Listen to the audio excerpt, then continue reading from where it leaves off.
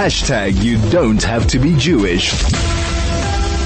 The terrible, terrible tragedy that took place last week in terms of this fire in the CBD. We know that this was something that was bound to happen. All of the pieces were in place, unfortunately, for this type of disaster to have unfolded.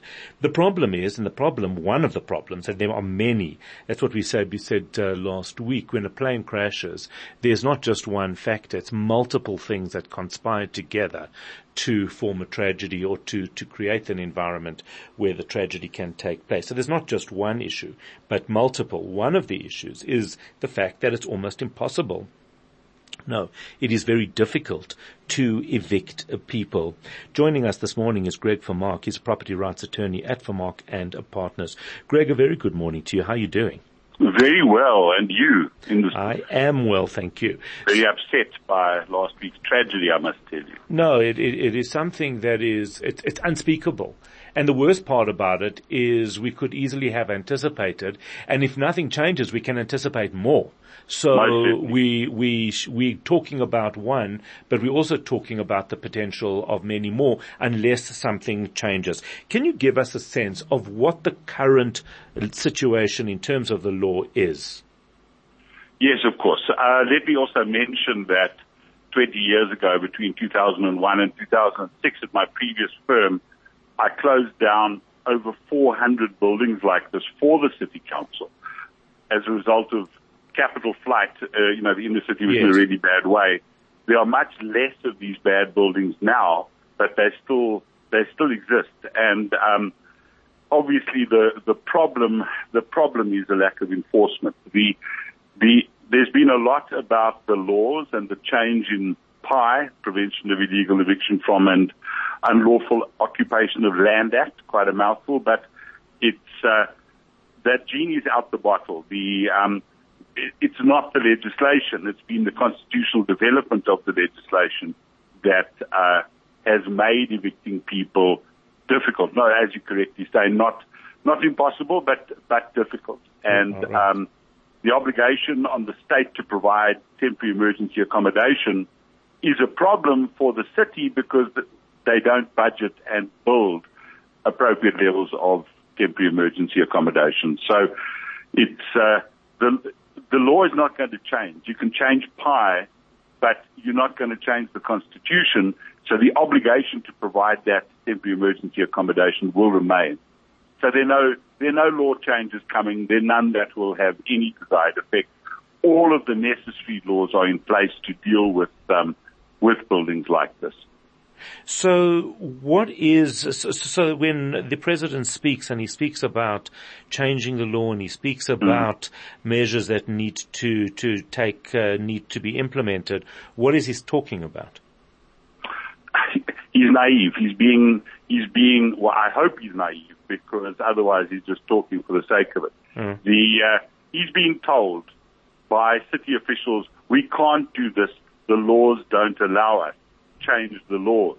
When we try and empty buildings, the NGO sector step in and stop us. All of which is true, but neglects the fundamental truth, which is that they, as the municipality, have an obligation to ensure that bad buildings like this do not exist.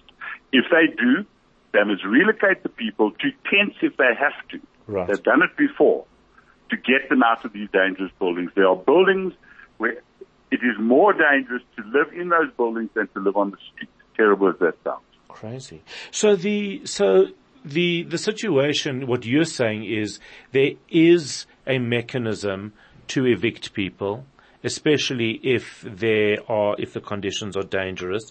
Most certainly. It's just a matter of willingness to do so. Exactly right. The city do nothing. The city do absolutely nothing. 6 weeks ago, there was a fire in the Florence, another bad building, 2 children died. What has the city done since then? Nothing of which I'm aware. Does the fact that the city actually owned this building, does that impact on them or their liability in this case? It certainly impacts on their liability because they are the owners. Right. Interestingly, it doesn't impact on their legal obligation vis-a-vis emptying the building, because the Constitutional Court has found that the private owner doesn't have an obligation to house those who would be homeless upon eviction.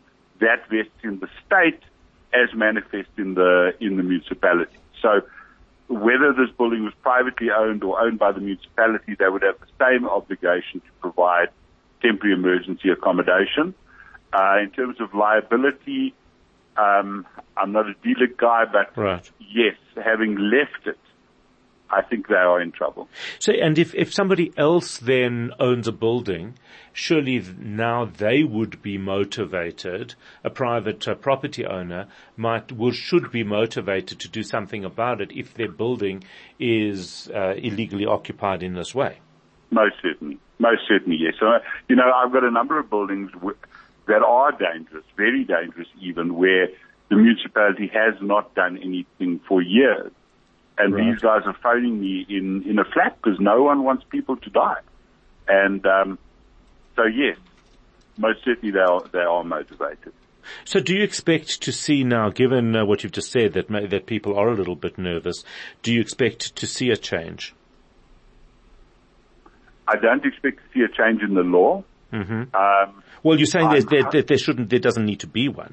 Is actually what you're saying. Everything is there. Everything is in place. Any change in PI would be illusory because the obligations emanate from the Constitution, not from PI, and they're not going to get those changed. So what I'm hoping is that there will be a more aggressive stance by the city to empty these dangerous buildings, and I'm hoping that there will be a greater tolerance from society for the people in those buildings living in informal circumstances, even tents, while the city finds somewhere more appropriate for them to live. Right. That's what I think will happen. And, it'll be very interesting to see. It's certainly a story that we're going to be following. Greg Vermaak is a property rights attorney at Vermaak and Partners, talking to us about some of the comments made by President Ramaphosa that there should be changes to eviction laws after this fire in Marshall Town.